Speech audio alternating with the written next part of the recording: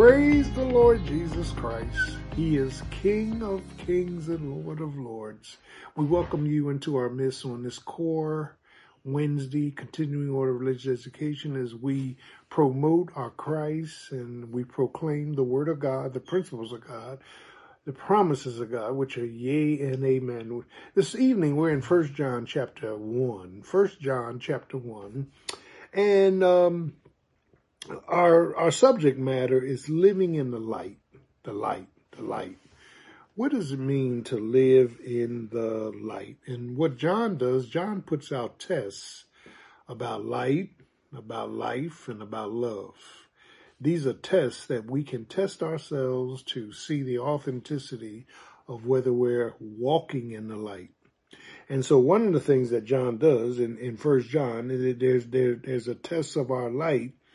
And John says to us, if we say that we have fellowship with God and walk in darkness, live a life of darkness, live a life of unyieldedness to the Holy Spirit, we lie and the truth is not in us. Now notice what John is saying.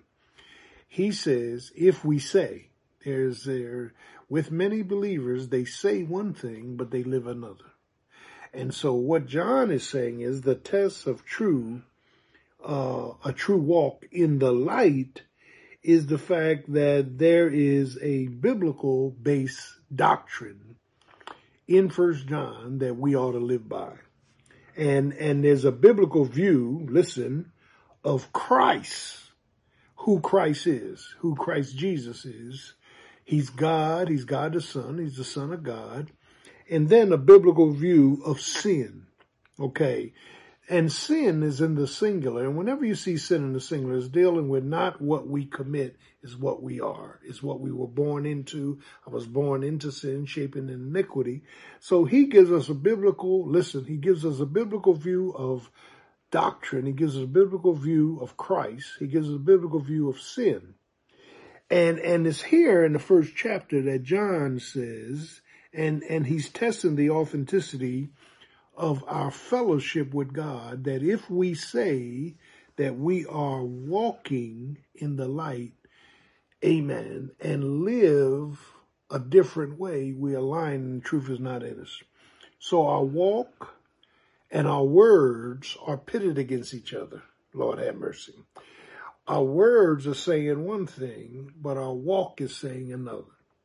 And so the walk is how we live. There's a test of light. And in John, and only in John, do we see three different areas or three different facets of growth. We have children, we have young men, and we have fathers. Now, children are those just saved, newly born again, have not grown in grace, have not walked long with the Lord, amen, are not being guided by the Holy Spirit. Children. Young men are those who are strong and love the Word of God. And fathers are those that love, listen to this, the God of the Word. So the young men love the Word of God, but the fathers, the mature ones, love the God of the Word.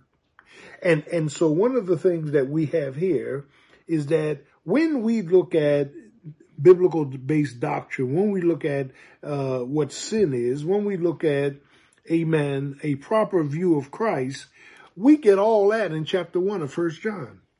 He says, that which was from the beginning, which we have seen, which we have heard, which we have handled with our hands, the bread, amen, the word of life. So John is writing this epistle. He wrote 1st, 2nd, 3rd John, and Revelation along with St. John. He's saying we handled Jesus. We was with Jesus. We walked with Jesus. We slept with Jesus. We did. He's saying we have handled the word of life. And in chapter 1, verse 1, and he talks about this life being manifested, that we have seen, that we have heard, that we have handled, that we have walked with, that which we have seen and heard, we declare unto you. Amen. So he's making a declaration about Jesus Christ, that Jesus, that hypostatic union of 100% man, 100% God, he's real. He's not a figment of our imagination. We were with him. He is real. He's giving us a declaration of a biblical view of Christ. And then John in chapter 1 moves on to a biblical view of light, that God is light, and in him, in God, is no darkness at all. There's the perfection of the light, amen, of God. That's in Jesus. He's talking about the person of Jesus Christ. And then he says in verse 7 that if we walk in the light, amen, as he is in the light, we have fellowship, koinonia, one with another. You can't have fellowship with God if you're walking in darkness and he's light. You can't have fellowship with God unless you're walking in the light as he is light. It's that commonality that gives us the fellowship of God. And John says in verse 8 of chapter 1, if we say that we have no sin, we deceive ourselves and the truth is not in us. Now, sin is in the singular again.